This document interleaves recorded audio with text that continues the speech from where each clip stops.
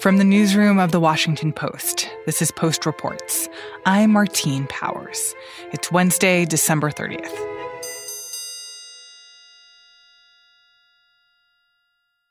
In the days after it was officially declared that Georgia's 2 Senate races were going to go into runoffs and that those runoffs were going to decide control of the Senate and the future of the country, there was this TikTok that went totally viral over the internet.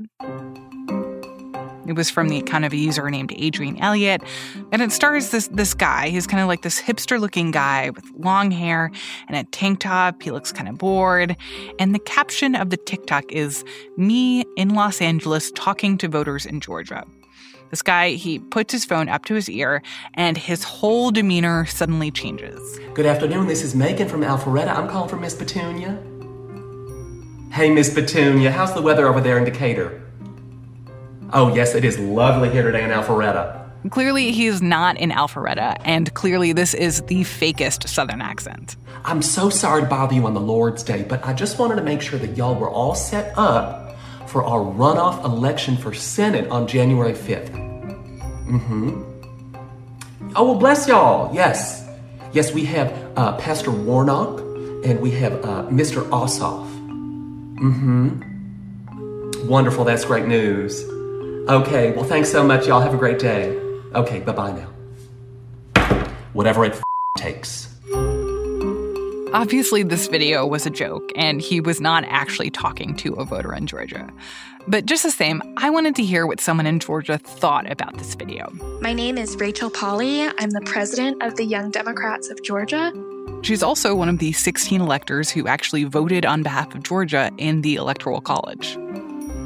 I don't know if you've seen this TikTok, and I'm not even on TikTok. Oh my gosh, I know exactly what you're talking about. Rachel said that this TikTok actually came up while she was talking to young Democrats in LA about phone banking for Georgia. They were like, oh, should we do this? And they were talking about... Should we do this? Like, should we do the accent? Yeah, and it was, they were just joking around. But I was like, don't fake an accent. Just be aware of how quickly you're speaking.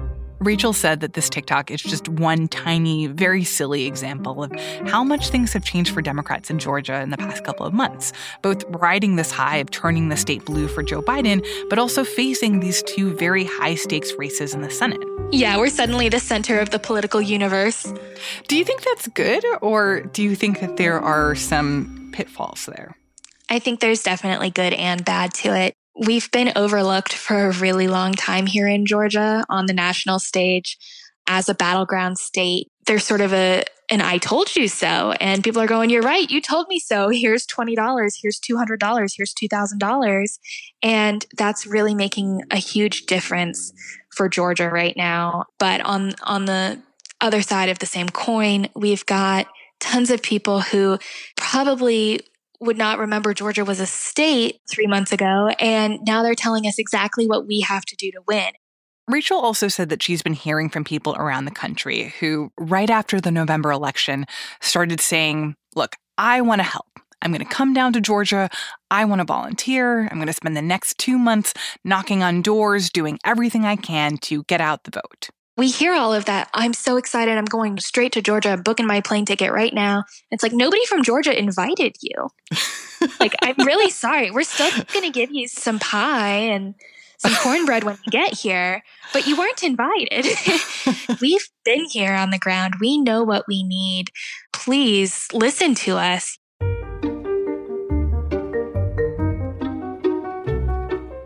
I love this story because I think that it rings really true for many of us who are not Georgians and are not in Georgia right now.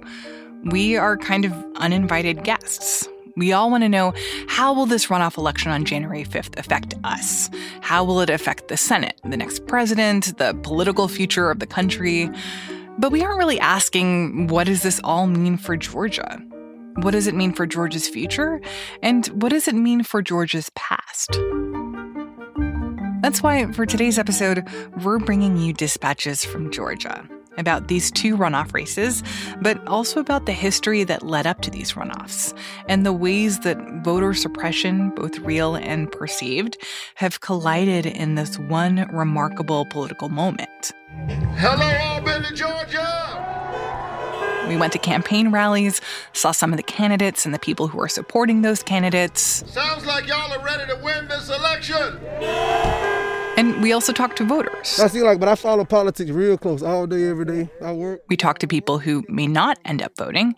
And we talked to people who are just very, very ready for this election to be over. I just need to go ahead and vote and just get this over with and be done, because I'm tired of listening to this. We also spent a lot of time with one of our colleagues at the Post, Cleve Wootson.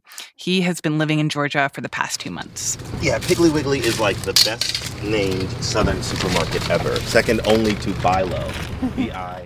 Cleve covers national politics, and up until recently, he was covering the presidential race. We were all hyper-focused on the presidential election, as everybody is at this time of year. And then when the dust began to settle and the numbers began to shake out, and we saw that Republicans had made some gains and where all the numbers were, everybody's eyes sort of immediately pivoted to Georgia.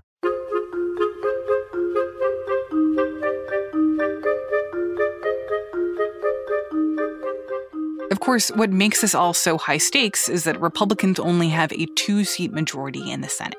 So in a world where Democrats win both seats and the Senate is tied, Kamala Harris's role as vice president will effectively give Democrats control. So talk to me about the 2 incumbents in this race. Sure. Kelly Loeffler and David Perdue. My mom and dad were public school teachers in Middle Georgia. I grew up working on our family farms.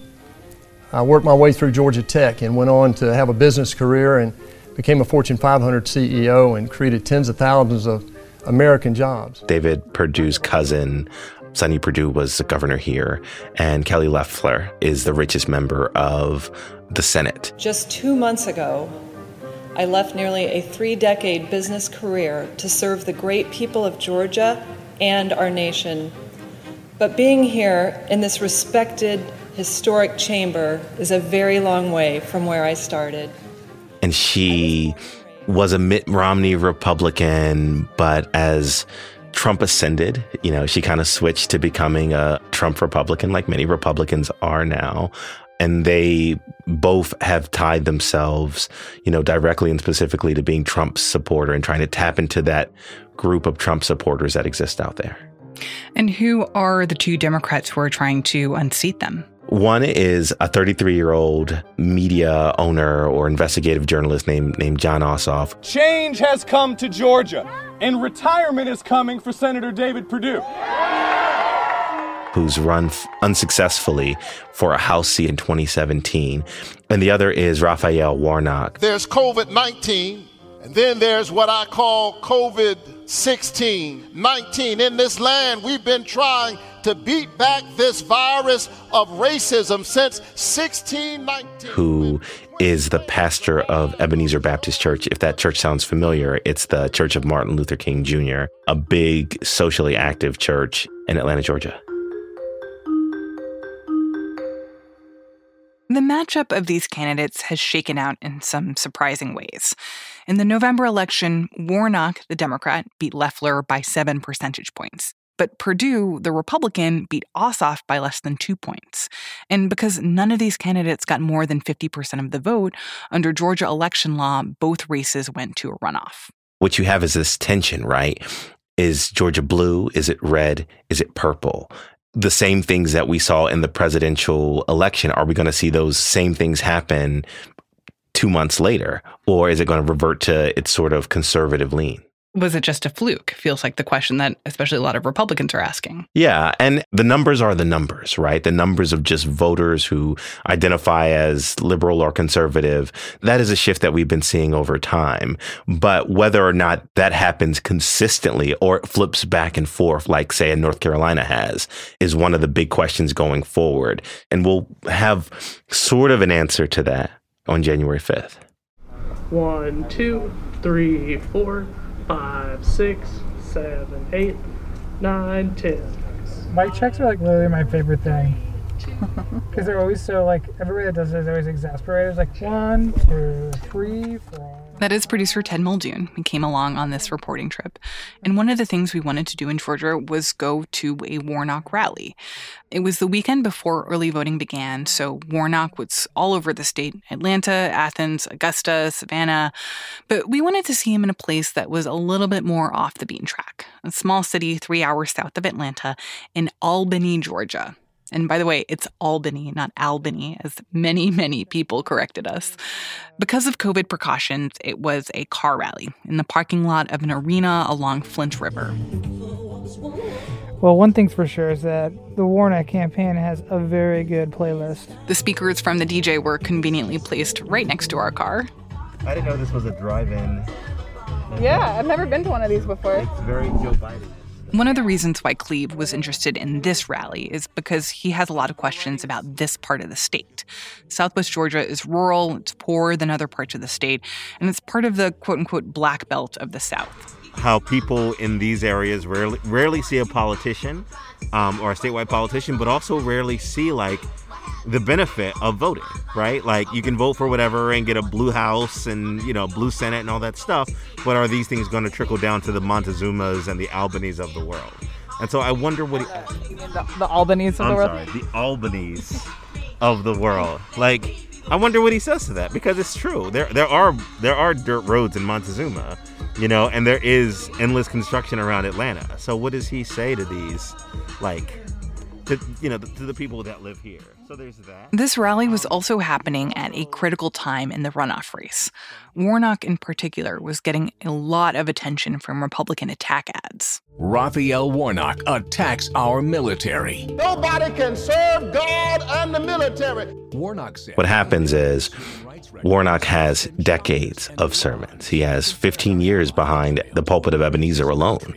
And people have just gone through and picked out snippet after snippet after snippet. Palestinian lives matter. Radical Raphael Warnock. And then put 4 seconds of it in a 30-second ad and say, look, this is the liberal extremist that wants to be a senator in Georgia. And then they run that ad 475,000 times on every news show. They had a debate in early December. And Kelly Loeffler said the phrase, radical liberal Raphael Warnock. It was at least a dozen times, over and over and over again. And then Vice President Pence came a few days later at an aircraft hangar and said basically the same thing, radical liberal Raphael Warnock. So there's this effort by the Republican powers or the Republican surrogates and the Republican contenders in the race to paint him in very, very specific ways, hoping to rally those conservative voters to their side. And so one of the big questions that Cleve has been asking is, how is Warnock responding to that? Those accusations that he is radical liberal Raphael Warnock. We have some special guests here tonight, and we've asked them to come to the mic and show Reverend Warnock some love. One answer to that question came from the speech that Warnock gave in Albany, or in some ways, what came before the speech. We pray that you stay with this campaign. It's not unusual at a campaign rally to have a pastor or a faith leader give a prayer at the beginning. Lord God, it's hard when people are lying on you. What is less typical is having multiple prayers. Let us pray. Loving God, look with pity. From one pastor after another. Father, we're asking right now, God, after another. Amen. After another. Amen. And at some point, I looked over to Cleve, who was kind of talking quietly to Ted through his mask. Sometimes he does go more secular. Sometimes he goes more religious. Like this time he had a guy sing a hymn. This pastor is a master of ceremonies. Good evening. You know, prayed over the campaign. As Jeremiah said, and that's just different than tomorrow will be. And this theme became clear. Well. Sounds like y'all are ready to win this election. The campaign wanted to send this message that this is a politician who will not shy away from religion. I know that there is a lot of darkness in this moment. But the preacher dropped by Albany, who just happens to be running for Senate, to say, hold on, because the light shines in the darkness, and the darkness overcometh it not. Some of this is like typical stump speech stuff. Warnock goes through his personal history, which he's told a bunch of times before. And I worked and struggled and prayed my way through Morehouse College. graduated cum laude, and thank you, Lord. And then he kind of went through the arc of how he got to where he is now. I just wanted to go to Dr. King's school. I had no idea I'd become the pastor of Dr. King's church. Then Warnock got to one of his main issues that he's been running his campaign on, healthcare. The fact that hospitals are closing in this part of Georgia, that health insurance is unaffordable for so many people. And he used this phrase that I've heard so many Democrats use, that healthcare is a human right. But he went a step further in a way that I don't usually hear from politicians in the Democratic Party. When we were trying to pass the Affordable Care Act, I was preaching about it from my pulpit. Because I preach every Sunday in memory of a man who spent a lot of time healing the sick. Even those with pre-existing conditions. That's what blind Bartimaeus had. He had a pre-existing condition. The woman with the issue of blood had a pre-existing condition. And Jesus healed him, and Jesus healed her. And he welcomed the stranger, and he took on the concerns, not only the sickness, but the stigma of the leper. He was a man from the I like that. Martine rides in the past. So we just saw Warnock speak here in Albany. What did he think? It's interesting that his stump speech keeps evolving. Today, he's basically tried to tell people, look, my ideas, my viewpoints, my politics are not rooted in some radical liberal ideology. They're rooted in my faith. They're rooted in me trying to follow Martin Luther King. They're rooted in the book of Matthew.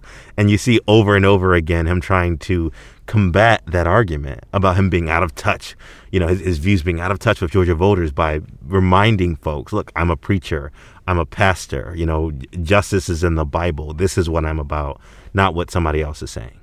While I was talking to people in Georgia, I heard this phrase a few times, the evangelical left.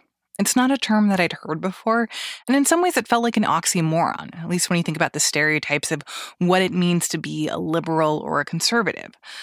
But the way that he's trying to position himself, especially in this speech, it feels like he's creating a blueprint for what successful Democrats in the South could look like. A politician who reminds people that many of the voters in this country who most reliably show up to church every Sunday are Black people who vote for Democrats.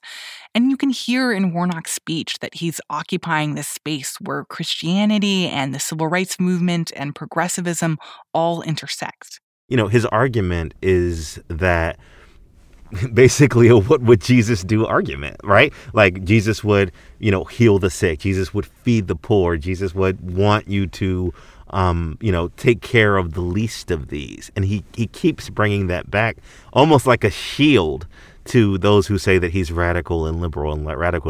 The question, the big question is, he's saying this to, a mostly Black audience in a county that went 70% for Biden. The question is anybody really listening? Is anybody kind of on the other side of the argument really listening to him?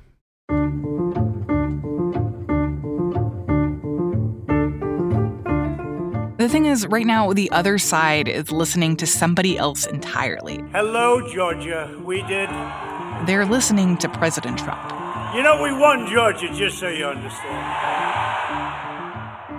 A couple days after the Warnock rally, we went to see Senator Perdue. He was having a little meet and greet at the Middle Georgia Regional Airport, about 90 minutes southeast of Atlanta.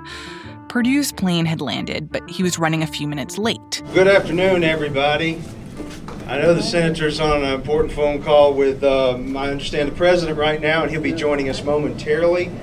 And as we were waiting for Senator Perdue to disembark and meet the crowd, the thing that I found most notable was just how many times President Trump was mentioned. The president is on the phone now, and that's not one you can hang up on and say, look, Mr. President, I'm in Macon, Georgia. I have to call you back. But nonetheless, he relies on David Haas, really, for the last 4 years. Finally, when Perdue got off the phone, walked off the tarmac and into the terminal... Hey, Mallory, how you doing, man?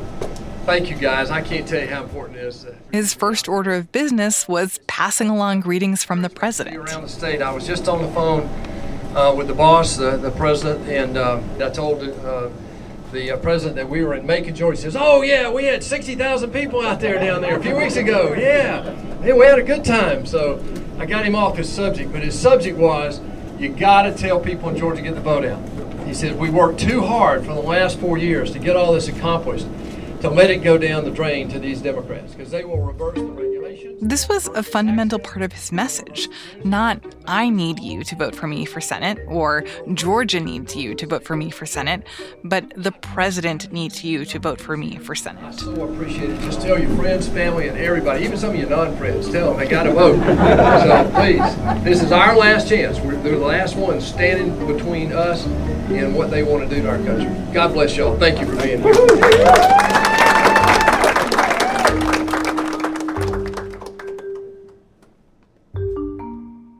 I talked to Cleve about how Republicans are approaching this election.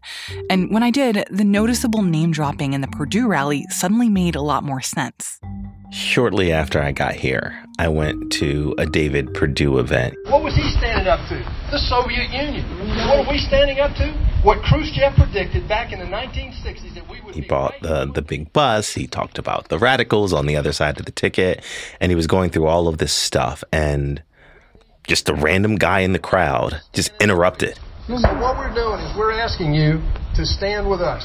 Senator, right, what are you doing to help Donald Trump in this fraud case? Well, I'm going to tell you that in a minute. Hey, what are you doing to stop what we're voting on here in this? Screamed at him, what are you doing to help President Trump?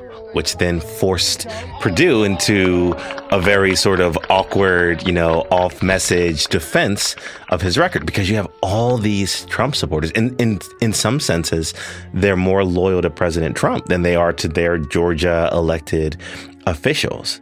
And these competing incentives to support President Trump, but also to not dissuade Republicans from believing in elections, it's created a tension. The tension between Trump's claims of election fraud, rigged election, and all of this stuff, and Republicans saying at the same time, please use this system, this voting system, to vote for me and get out early and mail in your votes and all of this stuff. They're stuck between a rock and a hard place, because on one hand, they need to support President Trump. They need to. Their political lives depend on his ability to get people out to vote for him. But it's also, like you're saying, rigged, broken election system. But, go out and use it. Please use it in large numbers, because we have to beat the Democrats.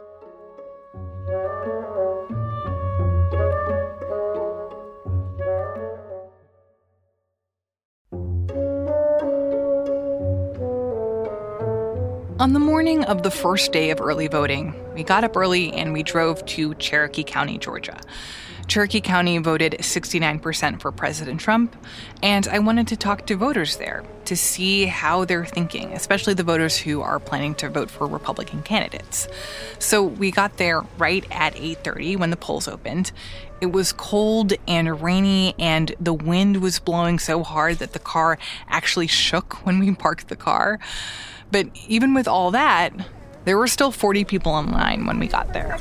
My name is Martine. I am working on an audio documentary about the Senate runoff race. I wanted to know what was motivating Republicans in this race. I was just curious to hear, why you wanted to vote today and come out here on the first day. And almost nobody said, because I'm so excited to vote for these candidates. I'm not a super huge fan of Loeffler, but it's kind of like that's the choice I've made.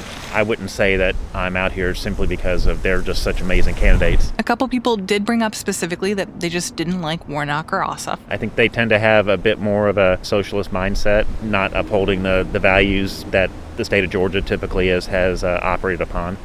And there was also this recurring theme that they just wanted to put brakes on Democratic control of the government. The idea that one party would hold the presidency and the House and the Senate, it was just too much. I just think there needs to be checks and balances. Then it kind of evens out the power, and that way one party or another doesn't have total control. But what I heard from these voters way more than anything else was that people wanted to vote in this election because of the results of the last election. Well, I think it's really important for our republic to have election integrity. I feel this election has been riddled with fraud. And you mean the November election? Yeah, the November election was riddled with fraud. frankly, one of these runoffs we shouldn't even have because of the fraud. So it's really our duty to come out here and help and save the republic by having legitimate elections. This is a thing that I heard over and over. Whatever happened in the last election, well, maybe we'll never know. But this time we need to make sure, I wanted to get my vote in. I mailed in a ballot last time, and I'm not doing it anymore because I don't trust them. You're worried that the ballot didn't arrive? Right.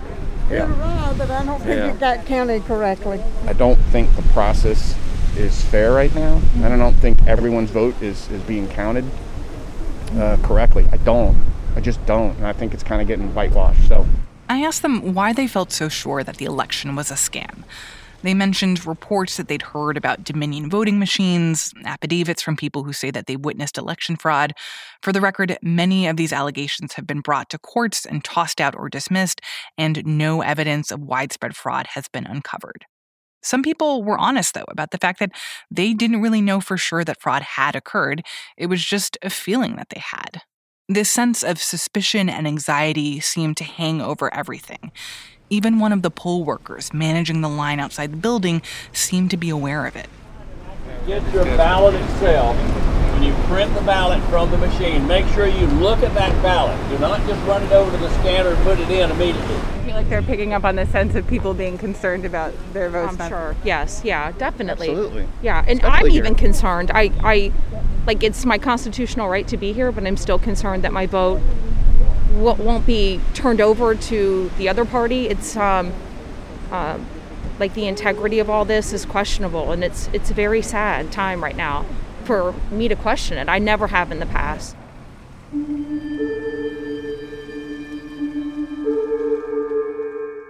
Talking to this woman really stuck with me because she really seemed to believe what she was saying.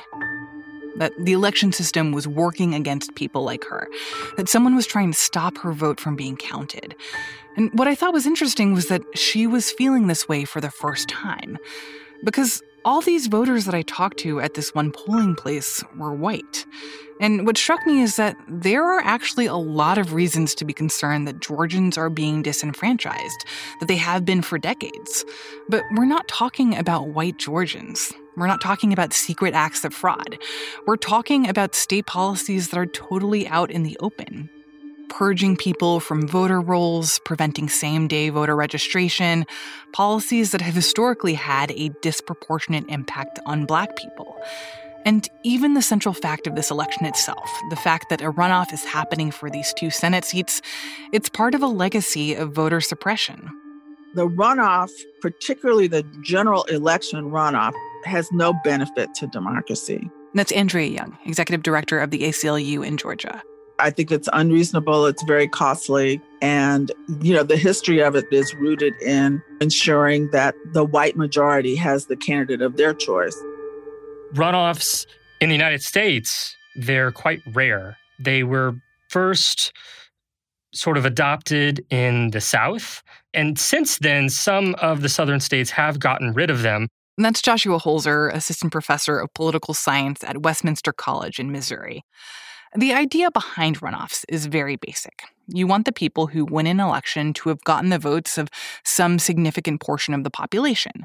Like, if you have 7 people running in a primary, you don't want the candidate who got 20% of the vote to just automatically win. I think a lot of people would say that it's not a controversial idea to have an electoral system where someone is required to have a majority.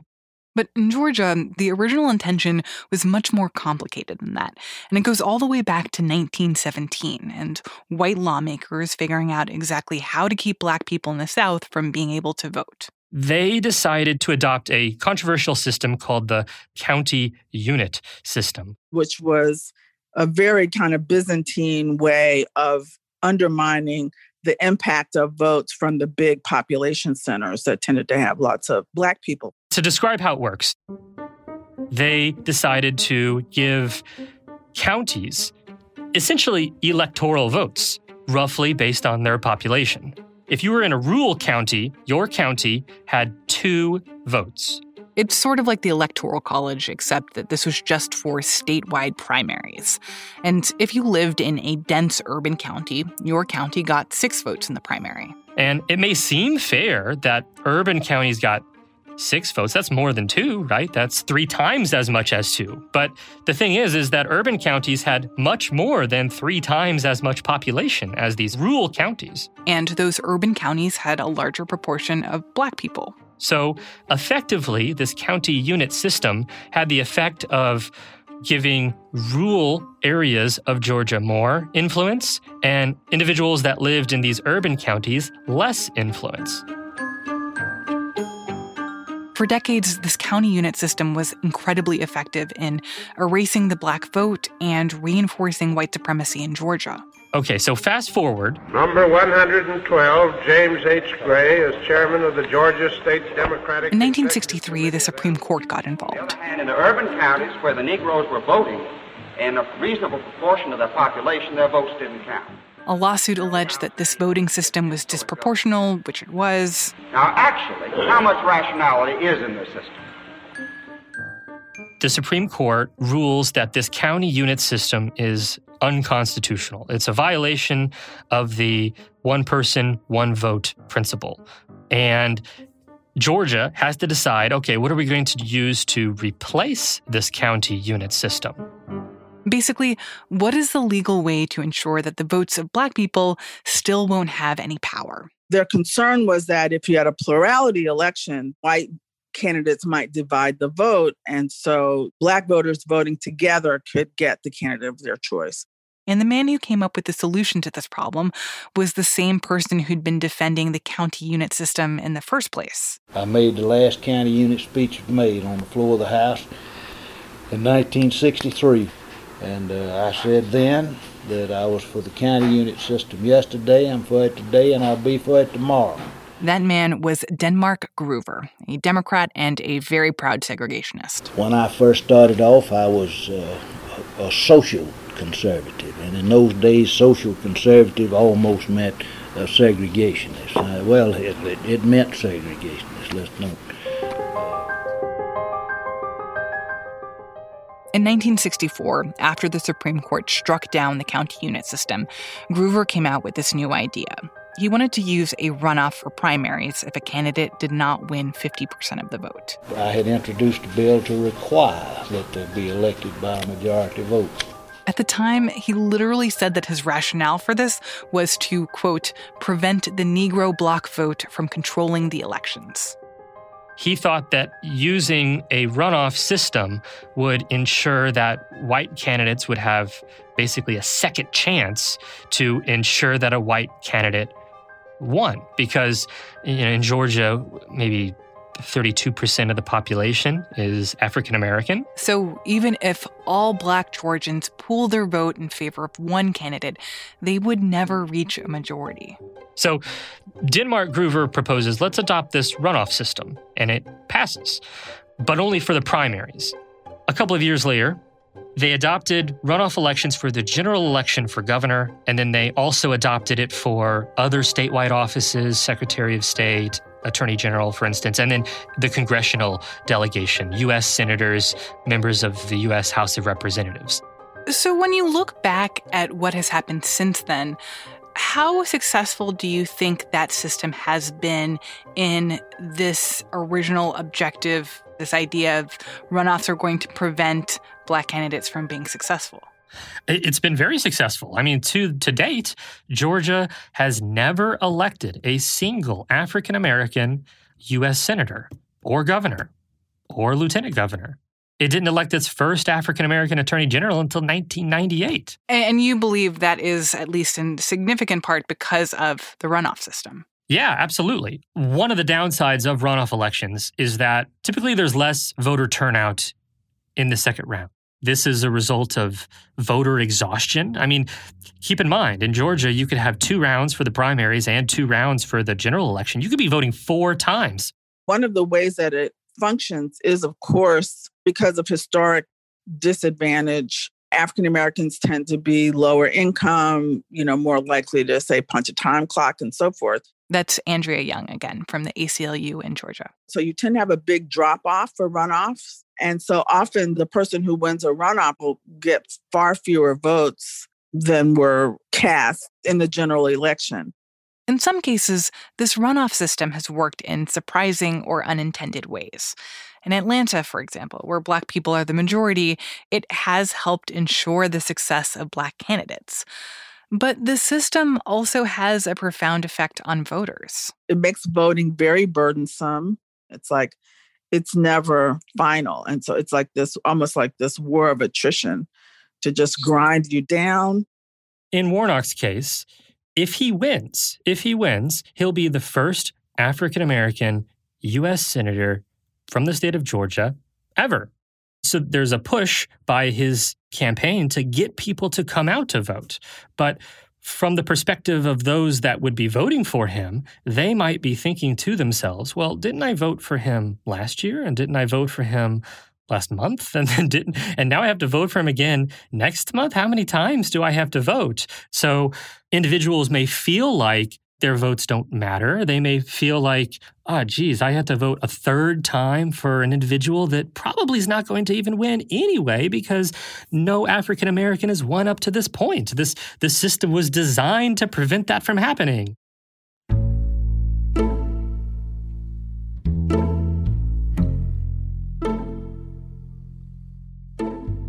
The voter suppression that Georgia voters have to overcome to participate in our elections is getting more and more sophisticated, and it is getting more and more intense as it becomes more and more clear that young people are not buying what Republicans are selling.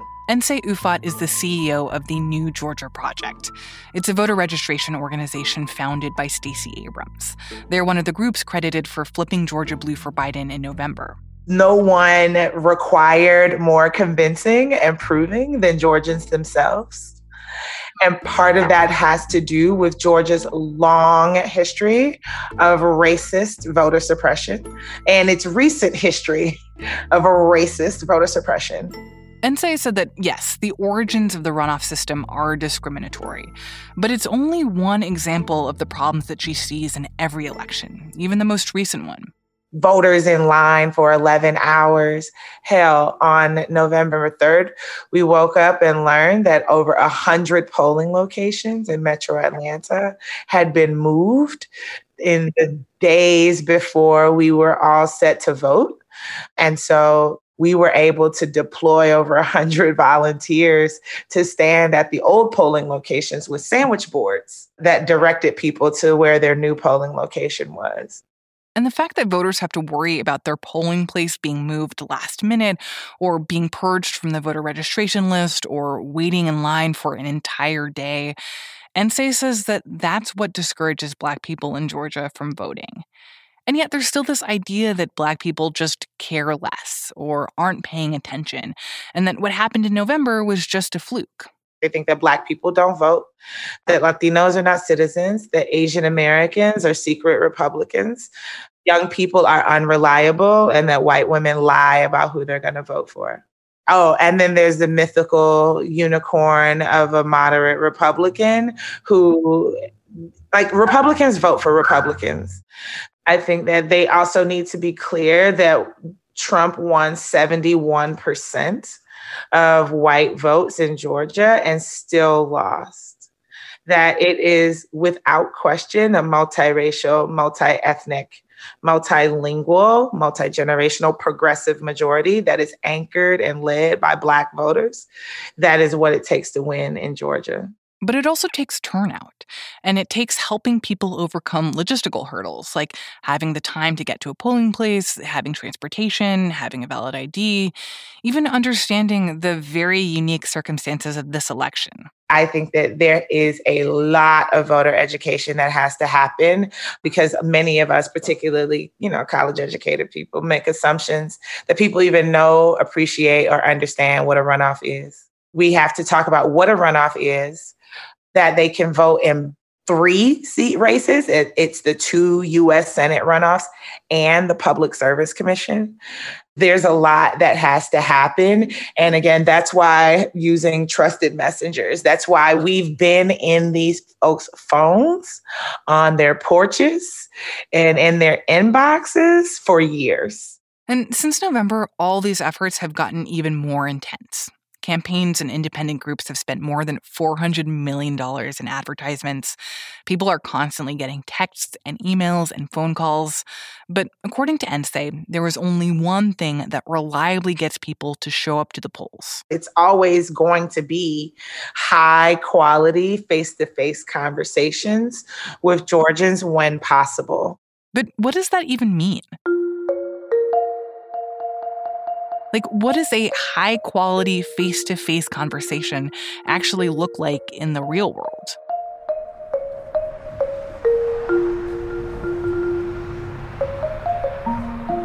Macon County is in central Georgia. It's got about 13,000 people. It's got cotton farms and pecan orchards. Ted and I drove out there on a Saturday morning with a group of people who have become very good at quote-unquote high-quality face-to-face conversations.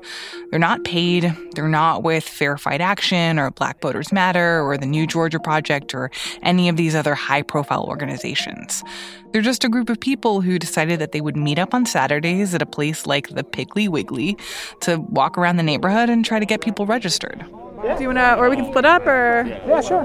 Yeah, do you want to? Canvassing is inherently awkward. And canvassing with a couple of podcast journalists wearing headphones and carrying mics is even more awkward. So Ted and I split up. And Ted tagged along with a man named Bob Melvin. See, what we do when we go into a neighborhood, we set up people get on one side of the street so we can clear the whole street out fairly quickly. And so you have 2 or 3 on one side and somebody will jump. There are 2 things you need to know about Bob Melvin. 1, he seems to know everyone in his district. Registered voter? Shelley, right? All right, man. Hey, we're looking for your win. 2, he's got a really loud knock. And if you answer the door, good morning, you better be a registered voter. Because if not, you're gonna feel real bad. Hey, good morning. How are you? Just fine. I can't see behind that door now. I can't see behind that door. Commissioner Bob Melvin. Who? Commissioner Bob Melvin. I'm your commissioner in this district. You vote? Come on now. Why you don't vote? Bob gets this genuinely pained expression on his face when he hears this. Bob's the county commissioner of District 5 in Macon County. There are somewhere between 1,000 and 2,000 potential voters in his district. And week after week this year, he's been out here canvassing. So how many times have you hit this neighborhood once? This is the first time for the runoff, but this is about the 3rd time for the general and the primary. Macon County is majority black. It reliably votes for Democrats. Bob's a Democrat. And Bob says there just isn't enough access to good health care. Some hospitals have closed, others are extremely under-resourced, and surrounding counties are in the same boat. And so what we're trying to push next year is to have some type of urgent care or medical care facility. An important local issue in the middle of a global pandemic. As commissioner, it's his job to push these sorts of local issues, things like hospitals, rural internet access. There's a guiding principle here. If you want people to get invested in national politics, you have to start local, with local issues that directly impact people's day-to-day lives. But before any of that, Bob needs people to turn out and vote for him first. So while he's out here trying to register voters, he's also taking the opportunity to introduce himself. So a lot of people may not know me by name, and I was like, well, Commissioner Melvin, they, probably seen me in an article. One lady told me one time, she was like, oh, you're Bob Melvin. Oh, I was thinking you were a white guy. Good morning. Hey, I'm Bob Melvin, Commissioner Melvin. This is my district over here, District 5. And we are putting some information out for the runoff election on January 5th for Reverend Warnock, for Mr. John Ossoff and Daniel Blackman. And so we're just out this morning. Are you a registered voter? Oh, come on. Why? What can we do to change that? I may send somebody over here today to see can we get you registered. Will you be willing to do that? Okay, it's going to be important that you vote in the Senate race, even though you can't vote now, but we got some other things coming up next year. Okay. And we need you on the local level more than anything as well. All right, don't let me down. Don't be counting on you. Okay. I spend most of my time doing voter education. So how many people do you actually sit down with and kind of go through the... Oh, just a lot. just a lot of people. So what may start out that we're going to be out for 2 hours may end up being 4 or 5 hours. You know what I mean? Because This isn't just like knocking on the door, leaving a door hanger, and then moving on. Bob is spending something like 10 minutes with each person who opens the door. And in some cases, he's spending way more. I'm about to come back and have a conversation with you. How old are you? I just turned 18 in March. Come on. Like this woman here. When she first answers the door, she's clearly not really into whatever Bob is selling. But after some convincing, Bob starts to get her registered. But not only that. Are you going to school? Are you in college or something? No, sir. Why not? He also offers to help sign her up for the local GED program. You want me to call Miss Lillian so she can handle you personally, so she can kind of get you in and work around your schedule? Hey, Miss Lillian, how are you? I got a young lady. She needs to sign up for the GED program. This was just the first neighborhood Bob is hitting today. We've got 3 more lined up. Hey, sorry about that. Took a little more time. We got to do a little work over here, Cassetta. Oh, man, we got to do a little more work over here. Bob is part of this small working group in Macon County trying to get people registered. There's not a county Democratic committee in Macon, so resources are scarce. The money is just not here in a rural community. I mean, nobody else is doing this work besides you, right? You got the Black Voter Matters and you got the NAACP, but we're all working together. Yeah. We're pooling our resources together. See, this is our get out and vote. As we get back into the car to head to yet another neighborhood, we're talking about why he's doing this work, what keeps him going week after week. That's when Bob casually drops the fact that he's got cancer. He's on chemo, which means his immune system is suppressed. He tells me that his wife and the women that he's out here with today get worried about him, that he's still knocking on doors, talking to people face to face. He tells me that's why he's wearing 2 masks.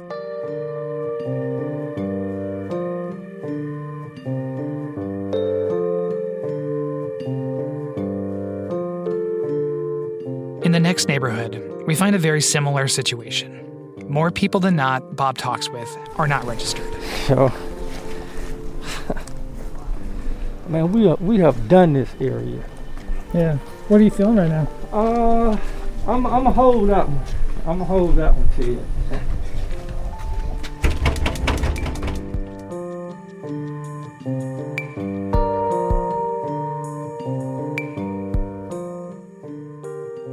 For the record, we also ran into a lot of people who did plan on voting and who were really informed about the election.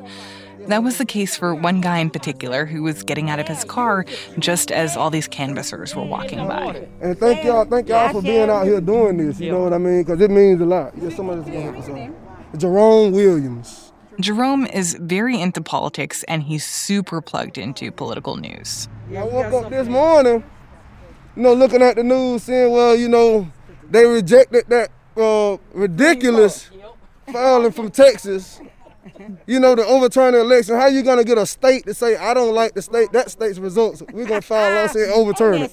That makes no sense at all. And then you got 100 and something Republicans to sign on to it to support it. I think they need to face consequences for doing that. All of this, by the way, is spot on accurate.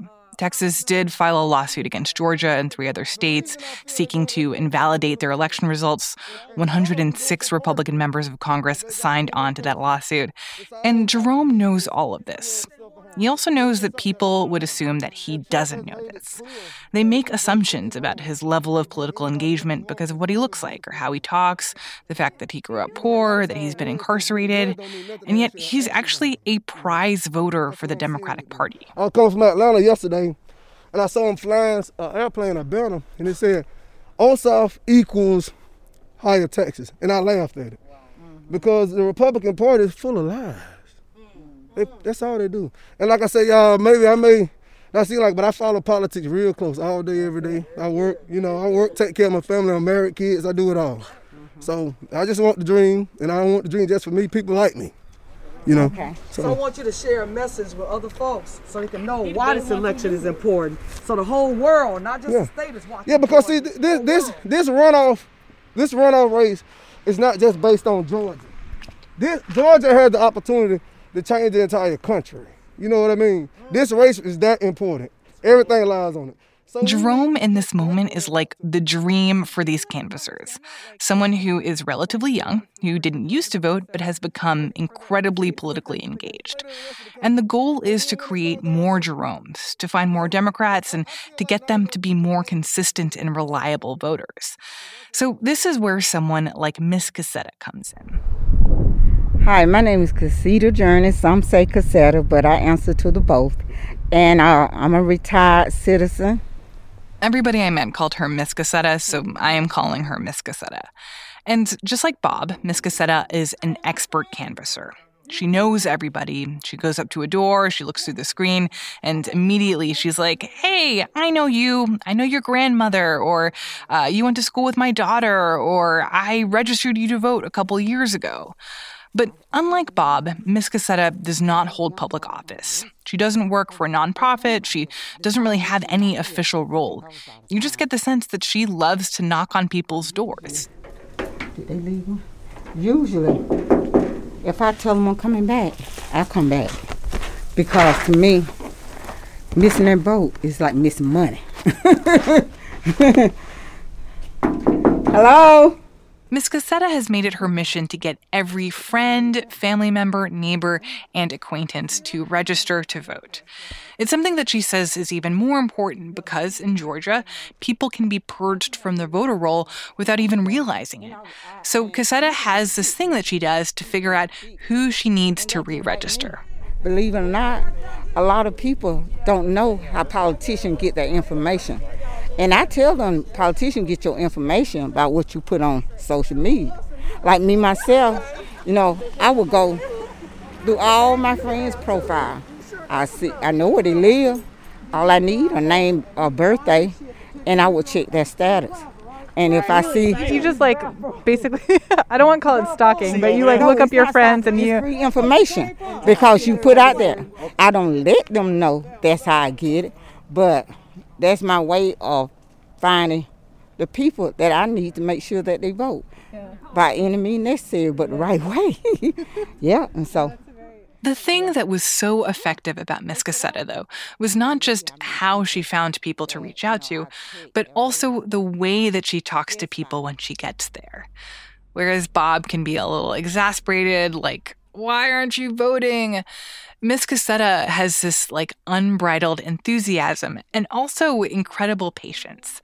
So one example of this, we went to the house of a woman named Janie Daniels, who is 80 years old. Okay, this is Miss Janie. Hi, I'm Martine. Nice to meet you. Yeah, and I registered her the last time, but she had to go out of town. Janie was hoping to be able to vote, but she wasn't totally clear on some of the details of when the election was or what the seats are in the runoff. She also has a lot of trouble with her vision. And she had this piece of paper with all the candidates' names on it and little photos of each of them. She's going to go. Mm-hmm. And she said, she had a problem with reading. I said, no problem. That's right. That's my problem. That's okay. That's okay. Because I can assist you and see, already. She already knew by that paper. This is the paper with all the names and pictures of the candidates. Mm-hmm. You knew who you wanted to vote for? Uh-huh. Mm-hmm. Yeah, she already know. Because that site, she know. She got an understanding of what's going on. Because I always see them. Which I won't deal with this in here. In other words, the lady and the two guys. Mm-hmm. Can I ask who you are planning to vote for? I can't call his name. Raphael. See? Mm-hmm. Why not? Run out. And you got to vote for two. Yeah, Raphael. And then this one here, Kelly. No, you can't vote for one. No. Warnock and Loeffler are running for the actual same seat, so she cannot vote for both, which Miss Janie quickly realizes. Yeah. We got to cross her out. Okay, you don't want to... So I want to vote for this one here. Uh-huh. And that one. Uh-huh. But you got to choose one out of these two, too. Because we need... No, I'm trying to vote for somebody to help me. She's basically saying, no, I just want to vote for Reverend Warnock. I don't know about this other guy, John Ossoff, that you're showing me. Okay, but you got to vote for the Democrats. That's what I know. You want to vote for all... Because all these going to be on the Democrat ballot. Yeah. See, but I know this. Yeah. Yeah. At this point, Cassetta starts pointing at each of the faces on this piece of paper, one by one. And I think it's worth stopping here to explain that if Cassetta were canvassing on behalf of a nonprofit organization, a 501c, what she's doing here would not be legal. Nonprofits aren't supposed to make political endorsements or steer people to vote for one candidate or party over another. But for Ms. Cassetta, one of the benefits of doing this completely on her own is that when she's talking to voters, she can say what she wants, and she does. You know his face, good deal. Yeah. But this one, he's a good guy too. Mm-hmm. And this one, he's a good guy. Okay, but bad all the rest of them, bad guy. Out the picture. Okay. Yeah. Mm-hmm. This here is John Ossoff. He's a Democrat. And then that Rafi. That's old Dave Perdue. That's Perdue. That's a chicken man. No, he's not affiliated with the Purdue's that do chicken. No, don't get it mixed up. Okay. No, ma'am. Okay. He just got their last name. He just got their last name. Okay, yeah. David Perdue. He's a crook. Then we got Raphael. That's a good guy. Yeah. And we got Dane Black. A good guy. Good guy. Okay. Okay. All right, just remember that. Okay. I just have to say, Kelly Loeffler's picture has like all kinds of crosses all over it. And yeah, that kind of help her distinguish. To understand where I'm coming from. Because you usually vote for Democrats, and that's what you want to do this time. Anyway. If I do. And this is about the second time I voted. I'm going to be voting. Some people might argue that Cassetta here is doing too much coaching, telling Janey which candidates are quote-unquote good and which are bad. But it's worth bearing in mind that Miss Janey is not a typical Georgia voter. She's older, she has poor eyesight, she relies on other people for transportation, she's harder to reach, and for the Democratic Party, she is a costly voter. She costs a lot of time and resources to actually get her to the polls, to know that she is, in fact, going to vote. So many canvassers would just consider her not enough of a likely voter to expend all this energy. But say what you will about Cassetta's tactics or if she's doing too much, she is actually taking the time to make sure that Miss Janey does vote. But you know what? I'm going to call you later. Okay. And, I ain't gonna be home later. By the time that Cassetta is done with Janey, literally everyone else in the group is waiting for her back by the van. But she says that that's just how it goes when you're doing canvassing the right way. You have to give them conversation. You just can't make them think you're trying to keep information, then gone. That's when they don't trust you. Yeah.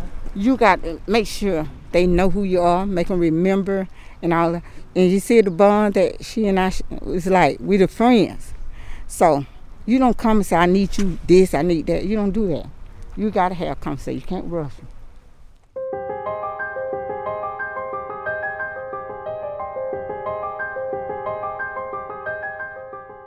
In the couple of weeks since we were in Georgia, I keep thinking about that line from Miss Cassetta. You can't come say, I need you for this, I need you for that. And it made me realize that maybe this is the problem with this whole runoff. The fact that the message coming from the whole rest of the country, from both Democrats and Republicans, from the president and the president-elect, is we need you. Our future relies on you. It reminded me of something that Nsé from the New Georgia Project had said about how she doesn't want these voters to feel used. Georgia voters have the opportunity to flip the balance of power in the United States Senate isn't about a gift to other Americans or to voters in other states. It is to highlight and underscore how powerful Georgia voters are and why they need to show up and vote and take every opportunity to vote that they can. So far in this election, it seems like Georgia voters are doing exactly that. A week into early voting, the number of votes cast was on track with the turnout in the general election in November. But whatever happens as a result of this runoff, whatever happens in the Senate, whatever happens to Trump and to Biden and the rest of the country and the world, it's worth making sure that we don't forget about what will happen to Georgians.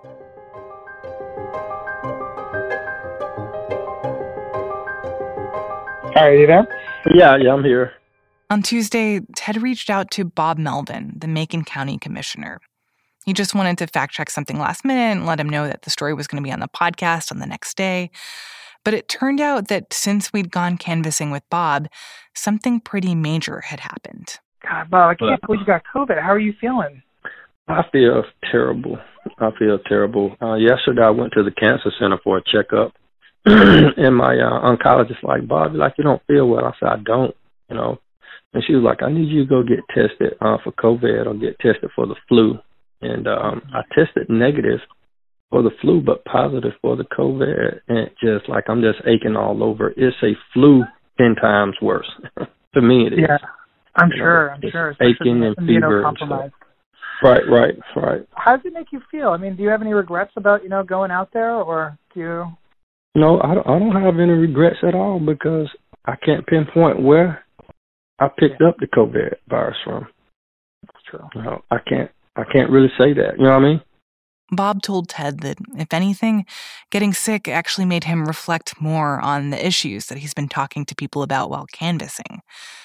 When Bob realized that he was sick, it was harder than it should have been for him to find a place where he could get tested.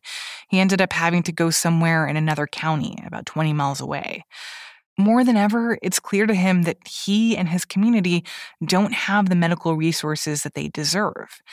And he's still holding out hope that whoever wins two of these most expensive Senate races in American history, that they could potentially change that. It really drives home the message that the rural community is at a disadvantage. And the more that I see everybody's getting the vaccines and, where they're going to understand the frontline workers are first. And then they'll trickle down. But what about the rural communities? When you're in a big city, you got maybe 8-9 hospitals. We don't have a hospital in my county. We don't have a hospital in Dooley County. Some of the numbers that I've been watching on CNN, it's like they'll spend almost $520-something million on this election. You know what we could do with $520-something million in the rural communities? That would supply a lot of money for a hospital.